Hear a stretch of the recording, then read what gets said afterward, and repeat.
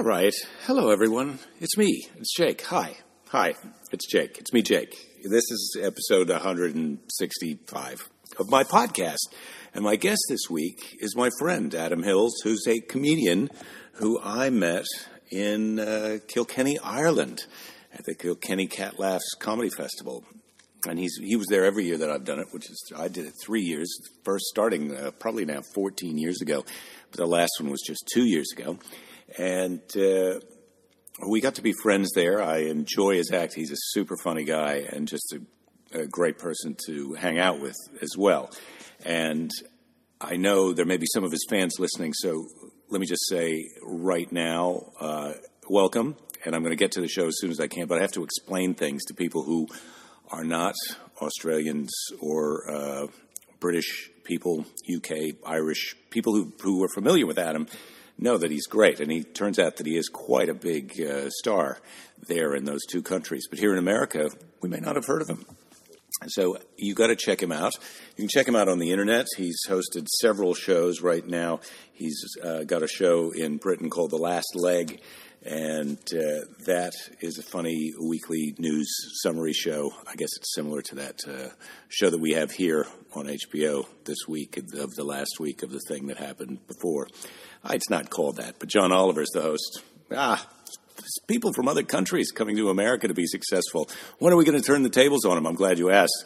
I'm going down to Melbourne for this comedy festival because Adam, my friend, who's this week's guest, was kind enough to offer to produce my show down there at the Melbourne Fest. So I said, hey, what would be great is if we could get on Skype and talk about it. You could tell me what to expect, and maybe that some of your fans down there in Australia would listen to this and decide, they want to, hey, this guy isn't so bad. Let's go see his show. That's what I'm hoping you're going to decide.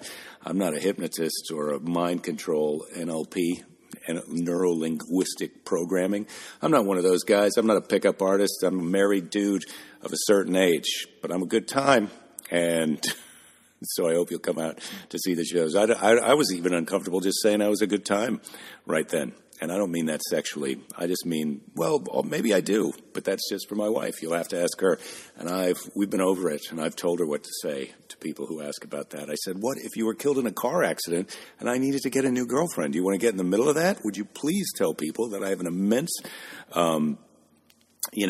man part, and that I know how to use it. And so hopefully she's spreading that word. You don't need this big of a window into my life, do you? Well, look, if you're looking for tickets to see the Melbourne shows, there's a link at my website, jakethis.com. You can go to the Melbourne Comedy Fest website. If you're in America and you want to know where I am, jakethis.com. You can check that out. Meanwhile, I want to get on with it. And get my friend on and out. So we Skyped in. There's some sound issues. I don't think it's too big of a problem. I tried to clean them up as much as I could in post. But we're on Skype. Adam's backstage for a theater show in Britain, in Swindon, which is a place that's funny if you don't know the names of places. I'm sure there's a lot of really funny places here in America, Pig Snout and Possum Bottom or whatever. We've got some weird names. Swindon, I don't even know what Swindon. I know Tilda Swindon. Maybe it's named after her. Anyway, Adam's backstage getting ready to do a show. He's nice enough to call in because of the time difference. It's morning here in the United States. It's evening there. Anyway, we had this talk. I hope you enjoy it, and I look forward to meeting all of Adam's fans while I'm down in Australia. All right, here we go.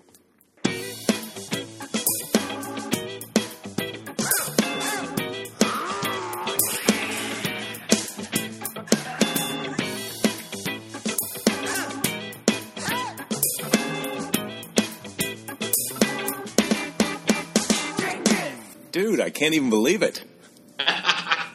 Oh, actually, while I've got you there, I'm going to very quickly send you... Try and find this poster and send it to you. There we go. Hold on. Okay. So I can get your reaction. There you go. All right. I'm live online. Cool. All right. I think it's sent. What's that? So that's the poster. There's two possibilities for the poster. So you should get it in an email in a second.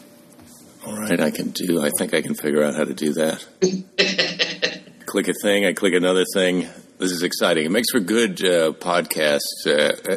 I might have to do some editing. Okay, here are the posters. Oh, right. Nice. Well, when you look at them right at first, you can't even tell them apart. Yeah, the only difference is whether or not we can legally use the Letterman logo. Oh, I see. Oh, yeah. Well, I think you can... I ran into a thing about that. I did this special and I sold it to Showtime, which I don't know. Right. But and then they aired it on Showtime, and I own the DVD rights, and I said, well, so I want to put As Seen on Showtime on the box. And they said, no, you can't do that because, you're using us to sell your thing. And I said, well, no, I'm telling people it's the thing that was on your thing. I'm promoting you. The only people who are buying this are people who like me, not people who like you. And they said, well, you can't use our logo. So I said, well, can I just write Showtime in red letters in a font? And they go, yeah, you could do that. And I go, okay. Lawyers. Well, yeah, and that's, I'm wondering whether now that Letterman's not on, whether anyone there is really going to care anyway. Well, I think it can only help us if they sue. I shall alert the producer and tell her that. Yeah. What they do, my understanding of how lawyers operate is first they send you a letter that says you're going to be in big trouble and we're going to take everything you own if you don't cut it out. And then you go, oh, okay, well, we'll cut it out then. Yeah. But first you go in the media and say, can you believe the Letterman show is beating up on a poor comedian who's trying to sell some tickets to some shows in Australia? Come on. And then we put, stickers up on the poster that says, as sued by Letterman. Perfect. Perfect. Maybe we should bill the show as lawyer bait.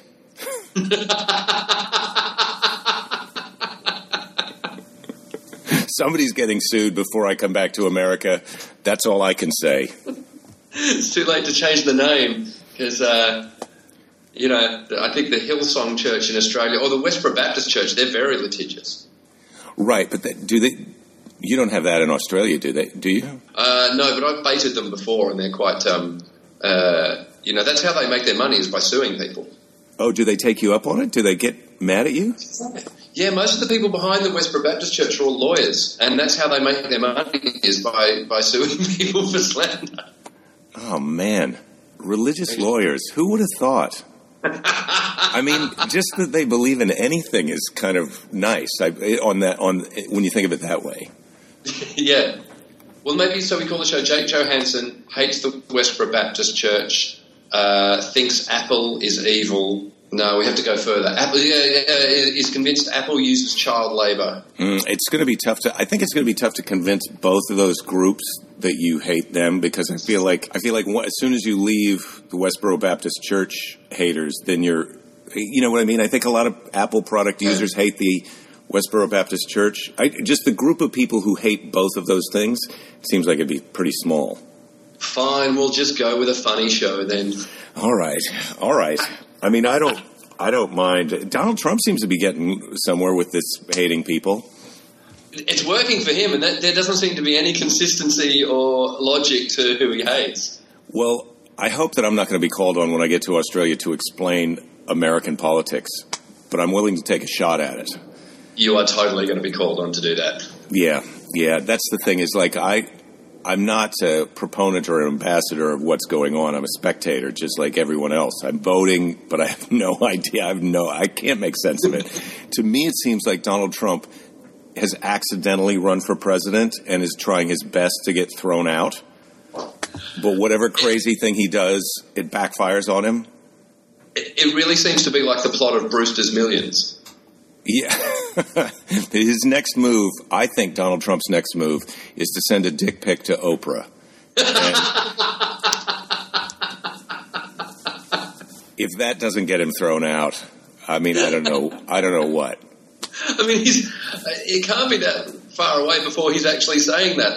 What do I have to do to be thrown out of this race? Yeah, don't you get it? I'm already rich and famous, and he's basically started off by saying, I can just pay politicians to do what I want. Why do I want to be president?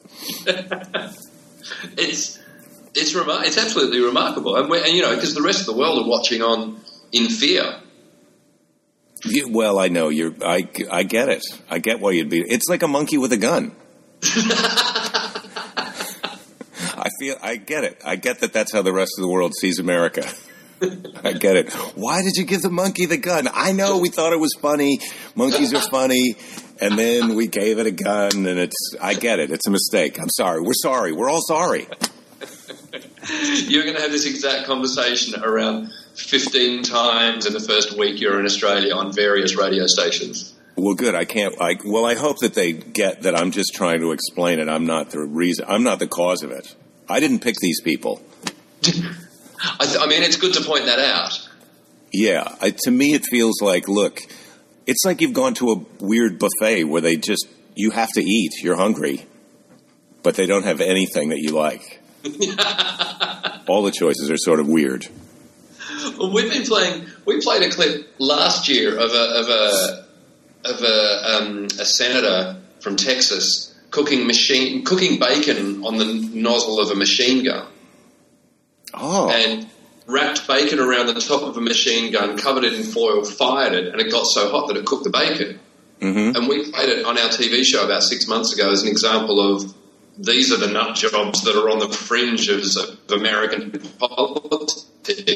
Uh-oh, we're having a Wi-Fi issue, I think. I got you, I think. I don't know what happened. How much did you hear what I was saying? Well, I heard the beginning part about the bacon, and then you were talking about how that was an example of crazy American politics. Yeah. But to us, that's just an example of bacon is great with everything. But then we watched the clip a couple of days ago and realised it was Ted Cruz. It was really? Ted Cruz was the guy cooking machine gun bacon. I don't know if that makes me like him more or less. It's funny to me. We do have intelligent people in America. We've got a lot of them. They just don't want to be president. Oh, have we frozen? Well, I don't get the intelligence that it doesn't. There's going to be some editing done with this, isn't there? Yeah, there has. I don't know what can be the problem here. I could try going up to my pop on my phone. See, hello. Where are we right at the moment? Well, no, we're not. You're kind of pixelating a bit.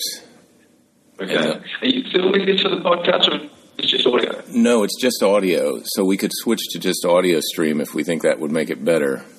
And let's give it a try. Okay. I mean, it's certainly going to be weird not to see you. I accidentally muted my microphone. This is two men over 40 trying to work out. Yeah. Oh, Grandpa, how's it going?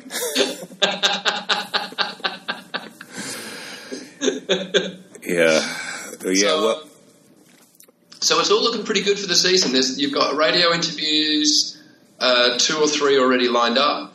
You saw that your visas come through. Yes, I saw the email. My visa's come through, so that's good. I'm going to be allowed in. I'm so looking forward to the trip, and I get that it's weird to come on my podcast and then give me compliments, but I'm hoping that I do you justice down there because I'm so grateful to get to go. I think it's going to be super fun. I think it's good. I'm really excited for you. I'm excited that you get to see the festival. They're already lining up a few spots at the festival club and various late night gigs as well. Hopefully you can get on the gala. Susan made the offer, so that's a great. I mean, if you can.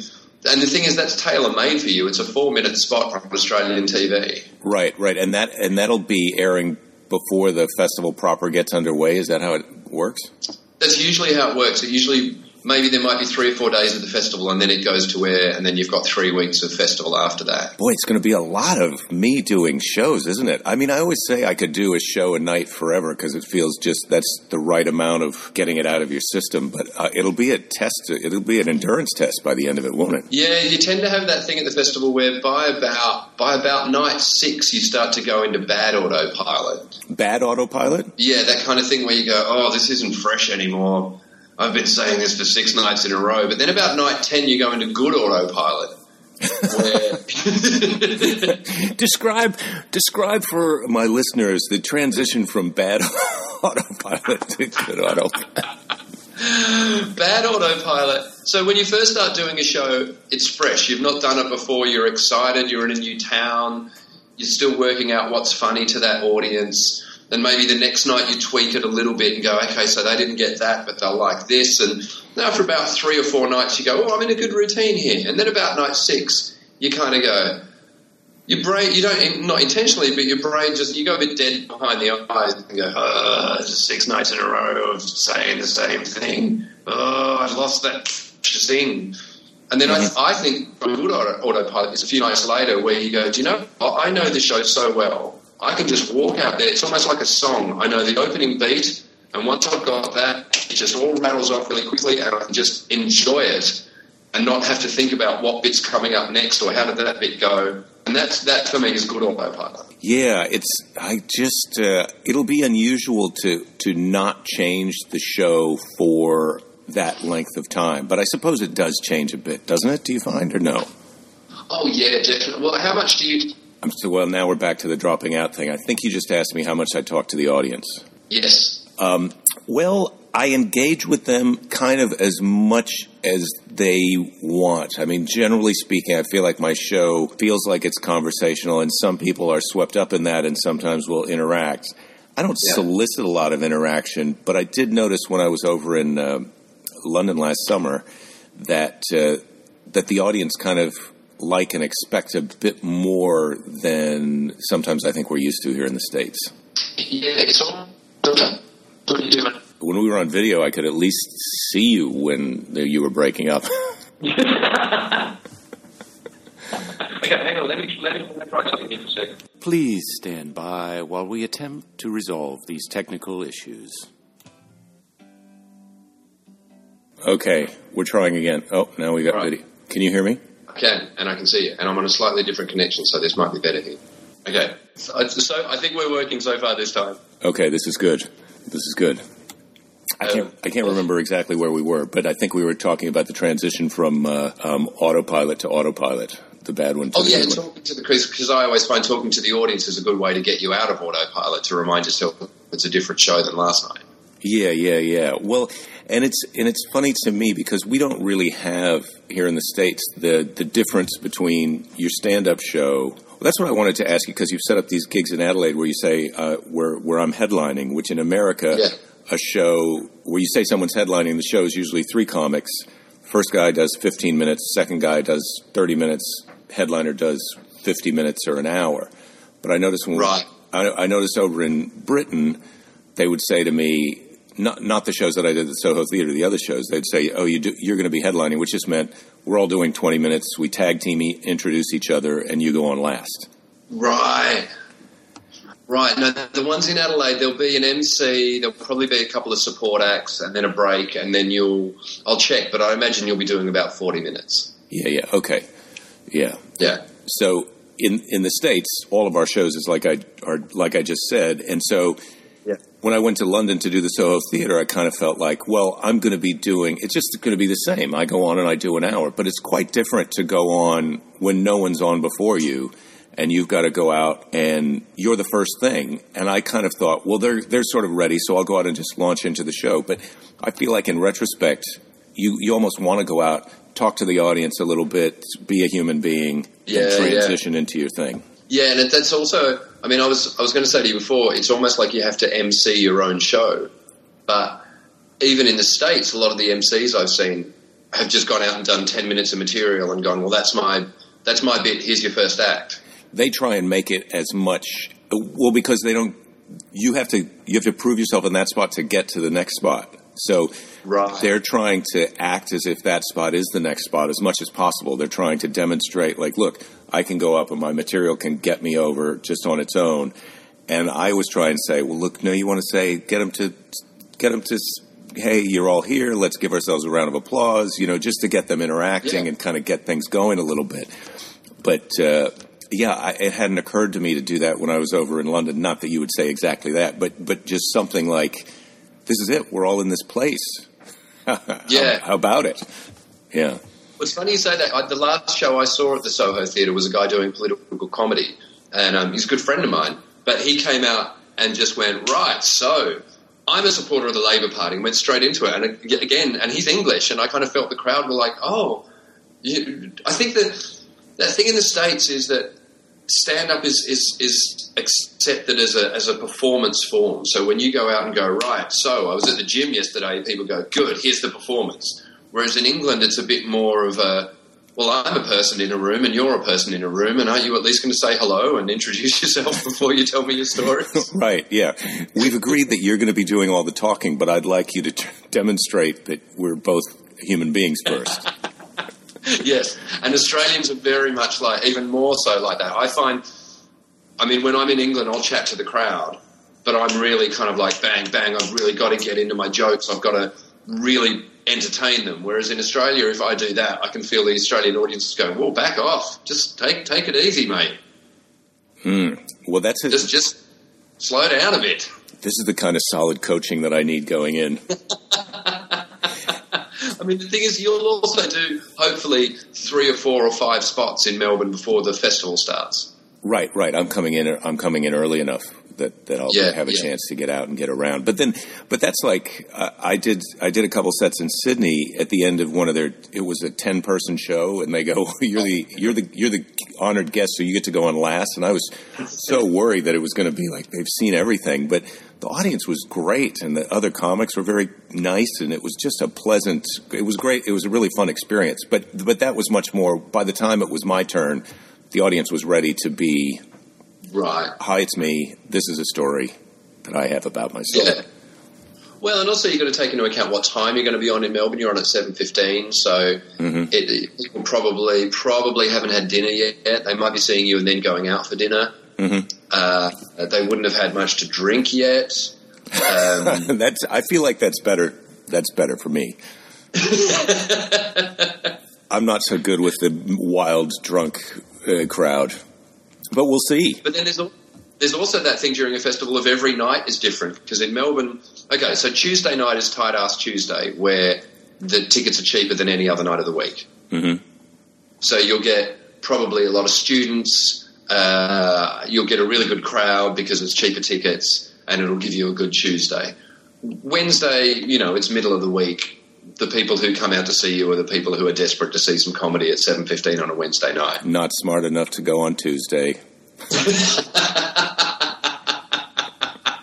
Yeah. The first Wednesday of the festival is a killer. You haven't built up momentum. You haven't got word of mouth yet. It's the day after Tight Ass Tuesday. And then Thursday you start getting the people who are... Thursday's become the new night to go out. It's like, I've got work tomorrow, but I don't really care. I can slack off. It's a Friday. And what's the festival like in terms of, is it people from all over the world? Is it people from all over Australia? Is it mostly people from Melbourne who just go nuts for comedy for a month? Or as in the fans? Or yeah. Who's at the crowd? Melbourne in particular has a really, really... comedy-aware crowd. Like there are acts, people like the Mighty Boosh from the UK did a lot better in Australia before they did in England because the Australian audiences really loved it. And then American comedians like, I know Patton Oswalt had a really good time there. Mm-hmm. Maria Bamford won the award for Best Show at the festival a few years back. Oh, wow. So... often the stuff that it's really confusing for us because we come to Montreal, for instance, and go and watch the alternative comedy show, and for us that's just comedy. That's what mainstream comedy is in Australia. Well, it's much more that now here in the States. I feel like when I started, there wasn't alternative comedy because I'm old, but I was more of a weirdo. Like I would have a difficult time sometimes when I'd go out and tour the rest of the country because people would be like, we want some more bawdy machine gun fire type of thing. And now alternative comedy and mainstream comedy they're just comedy now, I think. I don't think there is that what used to be a difference between the two. So what will happen in Melbourne is you get really comedy literate crowds that like something that's a bit different, a bit kind of progressive. I mean, people love Rich Hall in Melbourne. He'll sell incredibly well. Well, everybody loves Rich, I think. Yeah. He's won awards there. Mike Wilmot, who you would know from Montreal, Canadian comedian, always goes down really well. And then there's this weird mix of comics. There'll be a lot of English and Irish comedians over there doing shows. There'll be, I know there's a whole bunch of US comics that are doing maybe a week each. There won't be that many that are doing the whole 3 weeks like you are. Yeah, well, I'm looking forward to having that big experience, and also, so we know each other from the Kilkenny Festival, and I just love the international feel. That's not a thing that a lot of American comedians get. Is to meet comics from other places, and also this kind of idea that there's people that spend a lot of their year going from festival to festival. I mean, I think Mike Wilmot is an example of a guy who does that, and he's in other countries as much as he's in his own country. It just seems like fun to me. Well, there's people in Australia now who are already doing maybe the Perth Fringe Festival, I think, and then they'll do the Adelaide Fringe Festival is on at the moment. So I think they've done Perth, then they do Adelaide, and then they'll do Melbourne, and then maybe Brisbane Comedy Festival, Sydney Comedy Festival. So you can spend the first 3 or 4 months of the year going festival to festival in Australia, and then you do New Zealand in May, and then you aim for Edinburgh in August. So there's a whole. It's like Stuart Lee described it as like a really lovely trade fair because there's no real competition in Melbourne. It's not like in Edinburgh where you're desperate to win an award, or in Montreal where you're desperate to get a sitcom. You're just doing the show for the fun of doing the show, and you can go from show to show and watch other people and learn. And well, that's also the fun thing to me, is to see people who you don't know, but they're accomplished and they're great, like yourself. For me to go and get to see you and like Johnny Vegas the first time I went to Kilkenny was like, oh my God, this guy he's a true original, like, wow. Yeah, so I'm looking forward to going to shows as much as doing my shows down there. I mean, that's one of the nice things about a 7:15. My show's at 7:15, so I can still go out and see a show after that or two. And the great thing about Melbourne as well is because it's one of those cities where for the rest of the year, I mean, even during the festival, you can't make an amazing living out of doing stand-up. So the people who do it for the love of it. And so when the festival comes around, there's some really inventive stuff happening because it's not people thinking, okay, what's going to get me the biggest audience or what's going to get me on TV? It's people going, what's in my head that I just want to get out? Mm-hmm. I do think that that's a great thing about it, and I'm trying to. I've been working this last week in Minneapolis, and then in a couple of weeks I'm going to Detroit, and I've been thinking, about what it's going to be like when I'm down in Melbourne and how to kind of gear and change the beginning of the show and to do something a little bit different and a little bit more, you can, people are coming to see you, so you can really be yourself, as opposed to sometimes here you've got half of the crowd has just come because it's the comedy club and they've got a little bit of a, like, we'll see if this guy's any good. And so you've got to prove something to them before you're allowed to do your thing. So I love that atmosphere of we're going to do our thing and you're coming to see us do our thing. Yeah, it's amazing. And it's an amazing responsibility too, to walk out on stage and think, okay, people have paid money just to see me. Like, people have seen my poster or they've heard me on radio and they've decided, yep, you're the guy we want to check out. That's why I stopped drinking during festivals because, hangovers are bad enough, but when you're looking at a room full of people that have paid good money to watch you sweat through a hangover, that's man! Awful. And how can you do it for 3.5 weeks or whatever it is? I mean, that's the 4 or 5 nights of Kilkenny is one thing, but this is I've been slightly concerned about the socializing aspect of the whole thing. Well. Yeah, I mean, there's something about Melbourne, though. I've seen people ruin themselves at other festivals, but Melbourne, most people, I think because you feel like you're in a city and you're in a festival where stand-up is really respected, that you end up respecting it as well, and you don't write yourself off too much. Well, sure, yeah, no, I wouldn't do that, but I was more talking about that feeling that. To just go back to Kilkenny, because that's my main experience with festival, is because it's 4 nights. you feel like this is my chance to have a night out having a beer with this guy. That's it. Yeah. So if he's going to have another one, I'm going to have another one. But it seems like in Melbourne, it's like, look, I'm going to see you tomorrow and tomorrow and tomorrow, and I'm going to know all the shirts that you own.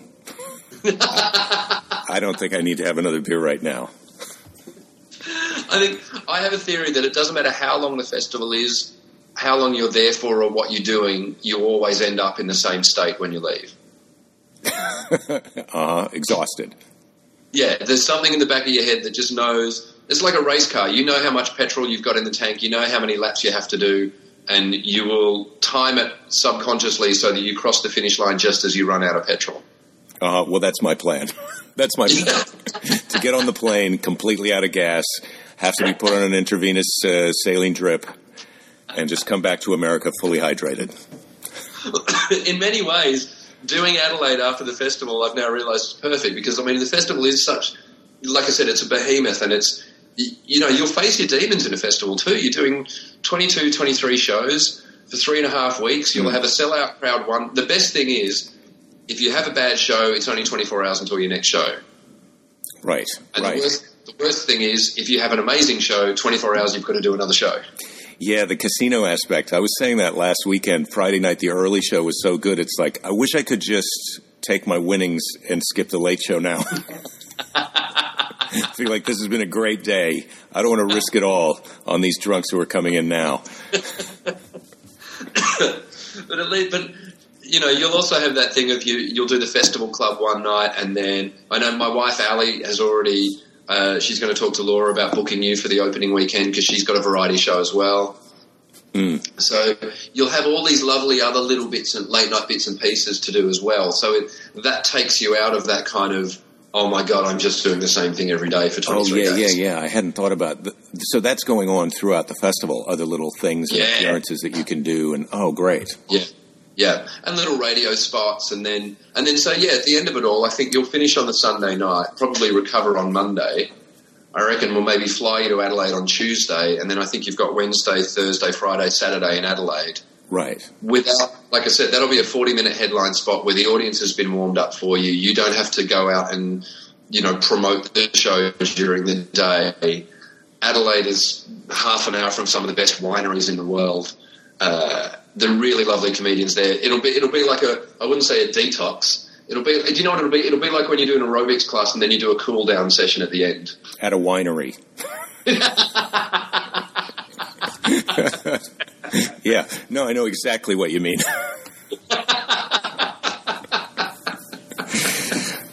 And so when are you going to be there? Because the exciting thing for me, well, first of all, when we were first talking about this and I was telling you that I've always wanted to do it and you were suggesting, you could help me out, and then it turned out that, no, you're going to produce it. I didn't really realize what was going into that on your end. And so, I mean, that's what I was saying at first when we were kind of getting all this going. I was like, oh my God, this is... I didn't realize what a generous offer you were making me at the time, and then I kind of got self-conscious about it. But one of the things that bummed me out at first when you said, "Okay, well, we can do this, but you might not be able to get down from London for any of the festival," and my feeling at that time was, well, I've got to do it. I'm not going to be a year older when I do it. The sooner you do it, the sooner you can do it again. So I said, I want to do it. Let's do it this year. But I'm really excited that now it turns out you are going to be able to be down there. Yeah, well, we filmed our last TV show here on the 1st of April. So I'll fly out, which is a Friday. I'll fly out of here on the Saturday, which means I'll arrive in Melbourne Monday morning. Mm-hmm. So at that point, you'll have done a week and a half of the festival, and then there'll be 2 weeks to go. Oh, great. So you're going to be there for quite a bit of it. Yeah, and I'm glad. I mean, the same thing. I mean, you know, the thing is, when I first started doing festivals, I would produce my own shows, and I would do all of this stuff of, you know, what does the poster design look like, and where are we going to put ads, and I really enjoyed it. I really enjoyed that kind of satisfaction of putting everything together. And now, you know, I do bigger shows, and then I've got a management team behind me, and sometimes I don't get to do that anymore. So. You know, helping to produce your show, it fulfills that part of me that enjoys putting a season together and getting the the satisfaction out of it when it works at the end of it. Yeah, well, that's another thing that we don't really have here so much. In the States, a lot of times if you do these things, they book you, they do everything, you get off the plane and go where they tell you to go, and you have zero awareness of, like, who did the poster, where did they buy advertising, how are they selling the tickets. You don't know anything. And so this, even though you're doing the work, just for me, just interacting, and these are the photos, and look at the poster, and it's like, this is quite a bit more of a hands-on project where you're doing the show and the production aspect of it. Yeah, and I think that's good. You know, I think that's good for a comedian as well, because then later down the track you might get your own TV show, and rather than being oblivious to everything else that goes on, you can go, no, hang on, what image are we running with for the TV show? Do you think maybe this font, I don't like that poster? You can kind of get a more hands-on approach to all of it, I think. Yeah. It's interesting to me also because our friendship is based on hanging out at this festival, me seeing you do stand-up and thinking you're awesome and having fun hanging out with you and all of that. And then now, as we've been interacting for this, seeing you're famous in 2 countries and hugely successful. It's like, I didn't realize I was making friends with you because I liked you as a person. I thought you were really funny. I wasn't making friends with you because, this is a really big star in his 2 other countries. And so it's interesting now to experience a little bit of the side effect of that, to see you tweet something and 8 people retweeted a tweet that you put out of the shows that I'm doing in Melbourne. And then I looked and I don't know who those people are. They don't know. They're not following me. They just like, we like Adam and he tweeted about this guy, so we're retweeting it. Well, the weird thing is I don't like to act famous for whatever that is. But that's a good quality. Sorry. I think it's, probably the Australian in me. I feel awkward around that kind of stuff. And so, I have a company name. I have a company name that is producing your show. But I realize that no one knows that company is me. And, for as much as possible, I want people to see my name on the poster and go, if Adam likes him, then I'm going to go see him because that means you're going to have a better run. So I've had to go against my natural instincts and, use, kind of basically go, I'm famous, he's great, go see him. See, and you've had to also just now admit that you're an entity. You're not just a person anymore, you're an entity.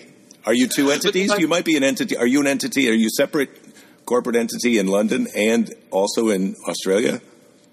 I'd say it's 2 sides of the same entity.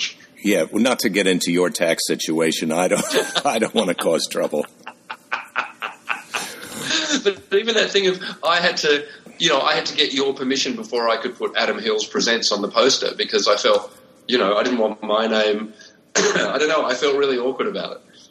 Dude, look, you could put Adam Hills Presents. You could put friend of any comedian that you know down there who likes me on the poster. I don't care. You can make my name smaller. You can put your face on it. I just want people to show up for the show. That's all I want. And it's also interesting with that Facebook and Twitter thing, like you say, of working out, because I'm in London as well at the moment, so if I tweet about your show, I have to think, hang on, is anyone awake in Australia right now?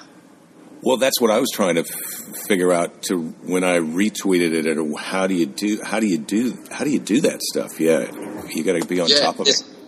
But then someone told me the best time to do stuff like that is about 3 or 4 in the afternoon when people are at work. They're kind of having a bit of a lull. They've got all their work done for the day, but they're not allowed to go home yet, so they're just faffing around on their computer, looking on Facebook or Twitter. That's the time to hit them, apparently. I like the logic of it. Yeah, I don't know, which I guess would be about maybe 9 o'clock at night your time, perhaps. Yeah, well, I can do that. I'll figure that math out. Yeah, well, maybe what I'll do is I'll also make a little video or something to say this is who I am, and I'll put it up, and you could retweet it or something. I mean, I want to do as much whatever I can to help let people know that the show's happening, and that I want people to come out and see it. I'm like you. I'm not going there because I think I'm great. I'm going there because I think it's going to be great to go there. And I'm going to do some shows and have a good time doing those shows for whoever shows up. But I'm as much interested in seeing everybody else's show and doing my show as doing my show, Well, that's the thing. Like, I've said to a few people, the reason I really, wanted to do your show in Melbourne was because of a conversation we had in Kilkenny, and it was, it was the last time we were both there, and you were saying something about, we were talking about how stand-up used to be a thing you would do on the side, but you really wanted to make movies or you wanted to be on TV or whatever, but now stand-up in itself is it is becoming the goal. And I remember you said something about, when I started, I was always thinking I wanted to be an actor and I wanted to be in movies, but now I'm kind of thinking, no, I really like doing stand-up. Yeah, well, that's exactly where I am. I mean, the reason that I would do a TV show is because it makes people aware of you who want to then come out and see your live show. I mean, look at you. You're in London doing a TV show and you're doing shows. I just saw your tour, theater last night, theater. You're doing a theater show on a Monday night while you got then having to get up and do a TV show, right? Yeah. And it's great, but then it's also weird because then, I'm getting people coming and seeing my shows who have never seen me do stand-up before, and some people have never seen stand-up before. They've seen me on TV and then gone, oh, I like him. So then they're turning up and I'm almost having to reintroduce myself to them. Like, I've had to change my show and do some older material that's a bit easier to get into because there are people that are looking at me going, we've never seen stand-up before. How does it work?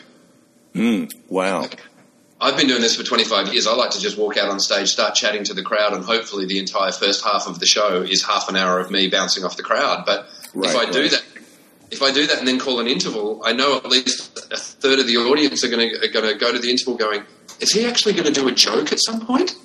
Because they haven't seen any structured comedy yet. So I have to go back and make sure that in the first half of the show there's some actual stories and some actual jokes and some fairly easy stuff for those people to get into. And then in the second half I can go, right, are we all on the same page? Right, now let's crack on. Well, that brings up a little bit of a question, that kind of little inside comedy question that I had about the Melbourne Festival and the gala in particular. So when you're going on television, are you trying to do something different to what is going to be in the show that people are going to come and see, or are you trying to take an excerpt from the show? It's everyone's quandary. Everyone has that same thing of going, do I burn 4 minutes of the show? But then in reality, you want to do the best 4 minutes possible. Well, sure. And if it's only 4 minutes, I mean, are people going to watch your show and then suddenly have a 4 minute lull where they go, oh, this old stuff? Well, they're not really. I mean, my experience from doing the Letterman show here so many times, which is roughly that 4 minute slot, is that you're kind of compressing maybe 6 minutes into 4. So even if they saw that same material on stage, it's kind of blossomed and embellished, and it's different. It's different in the live show than it would be on the TV show. If I'm making a rationalization, if I'm having a pretend argument with the person who's protesting that I just did something on the television, which is often a good way to fall asleep at night, is to have a little argument with imaginary people who are mad at you for things that you think that are not something they should be mad about. Yeah. Oh no. I've had those conversations. But also, I mean, if someone has seen you on TV and seen you do 4 minutes, and then they've gone, do you know what? I really like that guy. I'm going to book tickets to his show. I don't think you've got any right to complain if you then go and see that show and that 4 minutes is somewhere in that hour. Yeah, sure. But I mean, I can easily not have it. I can easily do something different, which I had thought about doing. But then the thing you worry about is, I came to see you because I saw you do the thing on TV, and I brought my friend, and I told him how great that was, and then you didn't even do it. And then I'll say, well, you should have taped it, mate.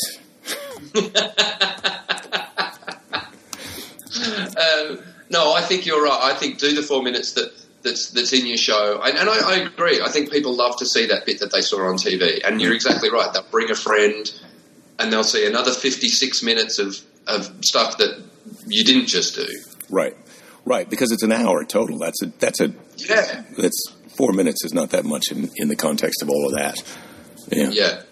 What ends up happening is by the end of the festival, when you've done, a variety night and the festival club and another late night show and another late night show and 2 radio spots, you get up at the end of the festival and you think, I've done all of these 4-minute bits, and I'm not sure that you may have seen me do these 4-minute bits 5 times over the past 3 weeks. Well, this explains why you're turning over an hour of material every year, because you're tired of it. You've done it so many times in so few nights in a row that you're just like, I've got to write a new act or I'm going to commit suicide. That's the dream I'm going to be having when I'm on my sailing bag flying home. Like, I can't do my act anymore. I always end up leaving the festival with a name for my next year's show and a vague theme of what I want it to be about. And so is this festival the end of your cycle or kind of the middle or the beginning? Well, it's changed. It used to be, I used to do Adelaide first, then Melbourne, then Edinburgh in August, and that's when I would start thinking of a new show. But now, I tour Australia, and because of the TV show, I couldn't do a tour all last year, so I've had to spread it out over 2 years. So there's still a few cities in Australia I haven't done, which I'll probably do in the middle of the year, and then I'll come back to the UK and I'll keep touring here, and then I'll film it for a DVD in October, and then I'll probably tour it up until just before Christmas, and then I'll be done with this show, and then it'll probably take me another year to write a new show. And do you throw it all out, or do you kind of cycle in new stuff as you go? No, with this show, this particular show, everything is there for a reason, and it leads up. There's stories that lead up to a point at the end of the show. So if I start phasing stuff out, that's not going to make sense anymore. I see. So for me, the way of writing a new show is then go back to the club, start doing 20 minutes, and maybe there'll be 5 new minutes in that 20, and then that 5 will become 10, will become 20, and then it gradually gets bigger and bigger over the year. Yeah. And is that the show that you're doing tonight in Swindon? Swindon, yeah.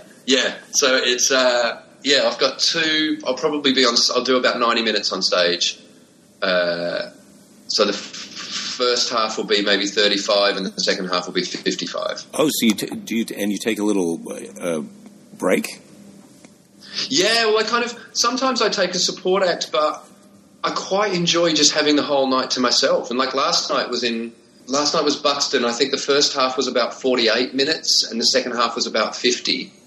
And then the night before was even longer. I think it was 45 and maybe an hour. So it kind of, either the ad-libbing expands or I just chuck in an old bit that I haven't done for a while. It's kind of, there is a thing I once found the first time I ever had to do 2 halves. I didn't realise I turned up and I'd been booked for 2 halves, and I went, I wasn't expecting that.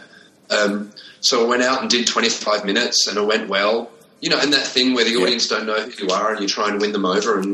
But then when I walked out for the second half, the cheer was enormous. And I realised that what happened is you've got an audience of people, they don't really know who you are, or if they do, they're not sure if you're any good. They've come to see you because you're in the program for the festival.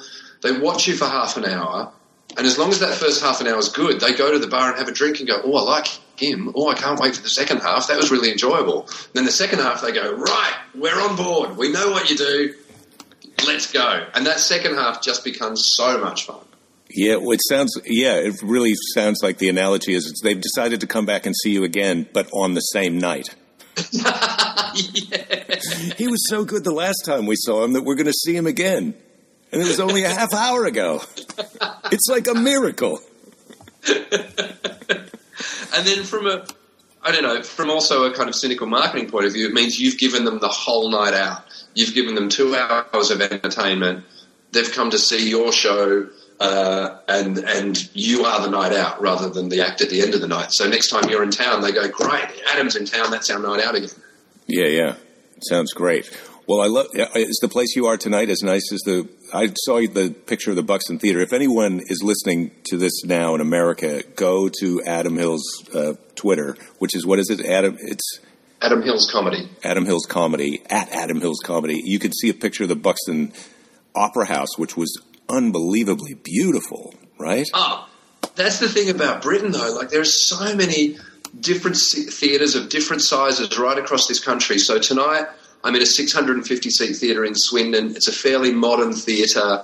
It's all in the round. It's almost in the round. It's like they're on, it's like 180 degrees, and it's quite a modern theatre. Last night was the Buxton Opera House, which I don't know how old it was, but it was beautiful. Like I felt like I was soiling it with my jokes. Well, I've performed places like that in the States where you feel like, oh my God, they don't know I'm here, right? The people in charge of this aren't here tonight. Someone else has made a decision, and we're just sneaking in and out.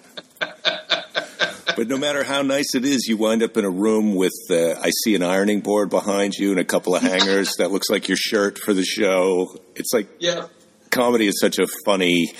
Well, it's got to be the same for rock stars. Everybody always has this imagination about what it's like backstage, and it's like there's an ironing board and a bucket with some beer in it. Maybe you get some cheese. It's much nicer in the audience than it is backstage. I once did a show at the Comedy Store in London, and Billy Connolly dropped in for the night just to watch some stand-up, and he came backstage, and we apologised because it was such a terrible little backstage room. And he basically said, "Oh, I don't like a nice backstage. I like a terrible backstage because then I'm happy to be on stage." He said, "If backstage is luxury, I don't want to leave it." What a sweet, first of all, great impression. Second of all, what a sweet thing to say. You know? Yeah. I think the second half of Buxton, I struggled a bit last night. And I think it was because the heater was on backstage and it was so lovely and toasty warm that I walked out on stage and went, "Oh, I feel like I've just had a nap." Well, that's how I am backstage. A lot of people like to dim the lights and make it sort of relaxing. I like the fluorescent lights on, and I want it to be like we're awake. We're at work right now. Yeah. Well, there's a thing, and it's interesting it's when you're doing two halves. I read a thing about Billy Crystal when he does a show with an interval. During the interval, he apparently has a treadmill backstage, and he just walks on it for 20 minutes so that his heart rate doesn't drop in between the first and second half of the show. Oh, that's interesting. I mean, it is. It's like there's that thing. So you go out and you do 40 minutes and go, "Come on, let's win you people over," and you bash it out for 40 minutes. Then you go backstage and sit on your own for 20 minutes. What do? You just sit there and read a book. Well, where I just was in Minneapolis, we're doing 2 shows on Friday and 2 on Saturday. So but it's a longer time. You come off stage, that show's over, those people leave, you have something to eat. The next show starts, people go on, so you kind of re-gear and restart yourself up. But it's quite a different thing, what you're talking about, to just walk off for 20 minutes. I mean, do you ever feel like you come off and drink a water and use the toilet and want to go, like, I'm ready to go right now? Yeah, sometimes I think, like last night, I think the problem was, like I said, I did 48 minutes in the first half and it was great. And I kind of walked off feeling like, well, that's my set. I'm done. And then I kind of sat down and, I tweaked during the show. I took a photo. There was some 13-year-old kids in the audience. I took a photo of us as a boy band and said, if we were a boy band, what would we be called? And then just tweeted it whilst doing the show. And so then in the interval, I started looking at the names of what people had tweeted back. And because I've got a prosthetic leg and I was on stage with 3 kids, someone said S Club 7 Legs. S Club 7 being a big, a pop band over here. So I spent the interval just looking through my phone, basically. There were like 200 replies that came in. And then, the tour manager went, "Right, we're on in 5." And I'd just been sitting down looking at my phone for 15 minutes. And I think during the second half, I felt like I didn't quite have as much energy. So tonight, I don't know. I mean, it's not much of a dressing room, but I might just, maybe do some push-ups or something just to keep myself awake between halves. Pace back and forth like a panther. That you can lock them up for years and they just keep going back and forth. Like when that door is left open for 2 seconds, I am out of here on a dead run. That's exactly. I'd like to think I'd be pacing back and forth like a panther, but I think I'd be more rocking like one of those bears in an Eastern European zoo that really needs some freedom. Yeah. Well, there's a fine line between wild animal and mentally disturbed animal. Well, this has been great. I feel like we're breaking up a little bit more. And what time is your show? You got to. It's 5 to 7 now, so I'm on stage in an hour. All right. Well, so I'm going to have my Red Bull and a banana and do some stretches. Before the show, it's Red Bull, banana. After the show, what do you do? Well, tonight I'll be. Do you know what? What I've been doing and what I find fun is doing this particular show. I take a bucket out into the foyer of the theatre afterwards and get people to put money in it for a local charity. Partly because it gives me something to do after the show, but I don't know why. I just started doing it in Melbourne, and we ended up. I did 20 nights last year at the Melbourne Comedy Festival and raised $40,000 for a homeless charity just by doing that, just by shaking a bucket. So tonight, and then people want photos, so I'll spend about an hour in the foyer with the bucket collecting for a charity and doing photos with people, and then I've got an hour and a half drive back to London tonight. So you're at work. You're basically you're doing your first half, your second half, and then driving to your third job tomorrow morning. Yes, that's exactly, right, yeah. Oh, and we didn't talk about that thing in Melbourne that you've got a sign interpreter on one of the nights as well. Oh, yeah. So how does that work? So it's not a big room, this place that I am, right? It's 125 seats, I think. Yes, yeah. So there'll be someone in there with me off to the side of the stage? Yep. And it is, I've done it. I've been doing it for years. It is so much fun. They're my most fun. I do it every Sunday night of the festival, and it's my most fun night of the festival. Because you're allowed to interact with that person? Yeah, weirdly the rule is they're not allowed to. They're there to translate. So they sign whatever you say, but they're not technically allowed to answer you back. Which is a little bit weird. It is a bit weird, but. And have they been vetted? They're actually speaking sign language? It's not like that thing that happened at,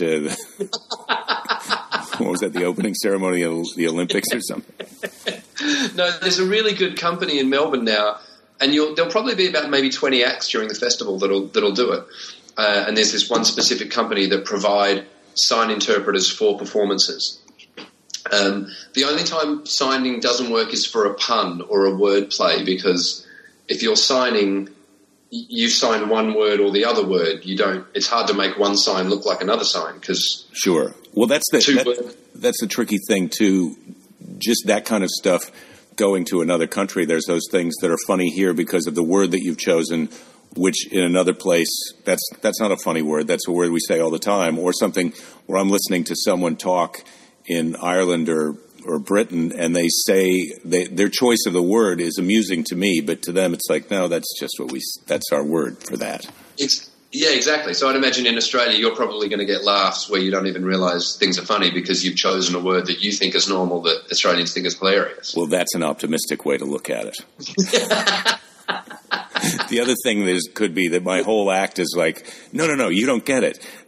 My choice of these words, it's a different. I'm in a place where not everyone talks like this. There was a guy, you may come across him at the festival, called Jared McCulloch. He went on stage at the Late Night Festival Club once under the name of Hank Ruby and pretended to be an American comic who assumed every American reference would work in Australia. So he basically he came out and he went, "Hey, it's a great city here, Melbourne. I love it here. I love it. You're almost like a real city. I love it. You keep working, you might get your own Olympics, just like Sydney did." And then people in the crowd are going, "We had the Olympics in 56, dude." And he just kept going like that. And it was like, I'm watching this is a few years ago, I'm watching the primaries in Clinton. I mean, she's like the Knicks in 72, am I right? People totally are going with him. But they didn't even get he was a satire? He bombed as if that was his real act? Yeah, I mean, half the people in the room knew him and knew what he was doing, but the other half were openly booing him, saying, "Go back to America, learn about this country." Well, I feel like the only person who would do what he did is a person who would be happy with that response. It went just the way I liked it. I took a proxy beating for America. So, but yeah, I think you'll enjoy having a sign interpreter, and especially because sign interpreters work best with stories, and you are such a great storyteller and such a conversational comic, and that's perfect for the sign interpreters and perfect for a deaf audience. Well, it's it'll be, that's just one of the other interesting things about the weeks there. Now, where am I going to be staying? Not that we have to work this out on the podcast, but I'm sorting it at the moment. I'm probably going to put you in there's a serviced apartments where the festival put their comedians. So I reckon I'll put you there so that you're at least in the, you'll be surrounded by comedians. You'll have other friends there as well. Perfect. That's perfect. That's perfect. Yeah. So I'm excited. I just, it's. Oh man, I've been looking forward to this. I mean, since we kind of started the ball rolling last fall here in America, in Australia, it's the other thing.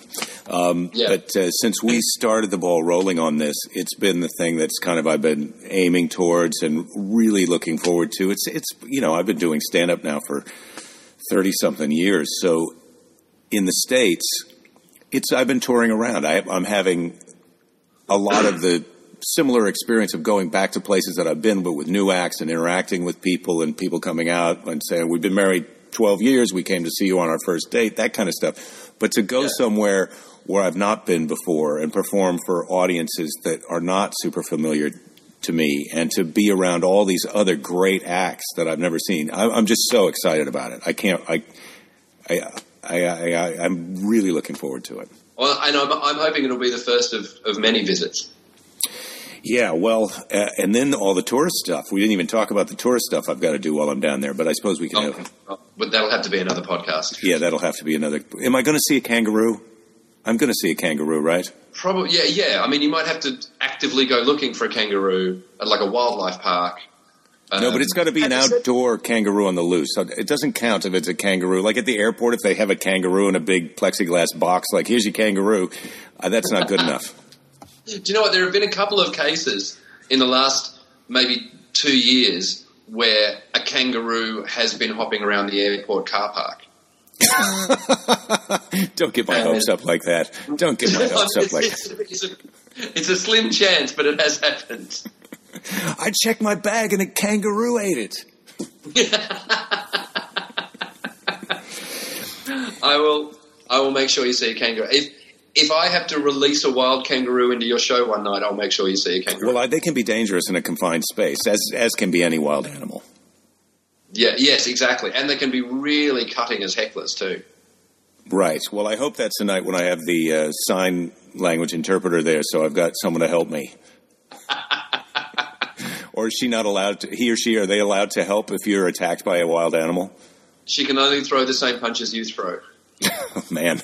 That's going to be tough. All right, I've got some Googling on kangaroo fighting to do. All right, I better go and do my show. Yeah, have fun. Hey, thanks for doing this, Adam, and I'll post it, and then you can link it, or we can tell Ben if he wants to take some excerpts out of it, whatever. Put your face on anything of mine that you want. Sure. I'll see you. Okay, good talking to you. All right, bye. Bye.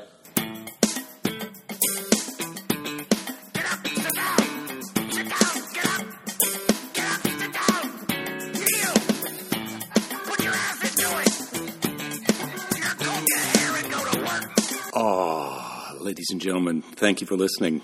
Adam Hills, it was a pleasure talking to him. It's going to be a great trip down to Melbourne. And my next guest next week is going to be Tom Rhodes, who's been to the festival, who's going to tell me all about it. It turns out that it's Tilda Swinton. I don't think it's Tilda Swinton. Is it? I should have Googled that. I should have Googled it in the interim, but it wasn't as long for me as it was for you. Speaking of good in the sack. Hey, thank you for listening. Don't give up. There'll be plenty of time to give up later. You're awesome, and I feel good about this. So let's relax. Let's react. React to it if you want to. On the internet, you know where I am. I'm on Twitter at Jake This, Facebook Jake Johansson. You could like my page. I don't think you can unlike it. Well, you could. Don't unlike it. Come on. Why would you? If you've already liked it, just let it ride. Just let it ride. Thanks again. Talk to you soon. Bye.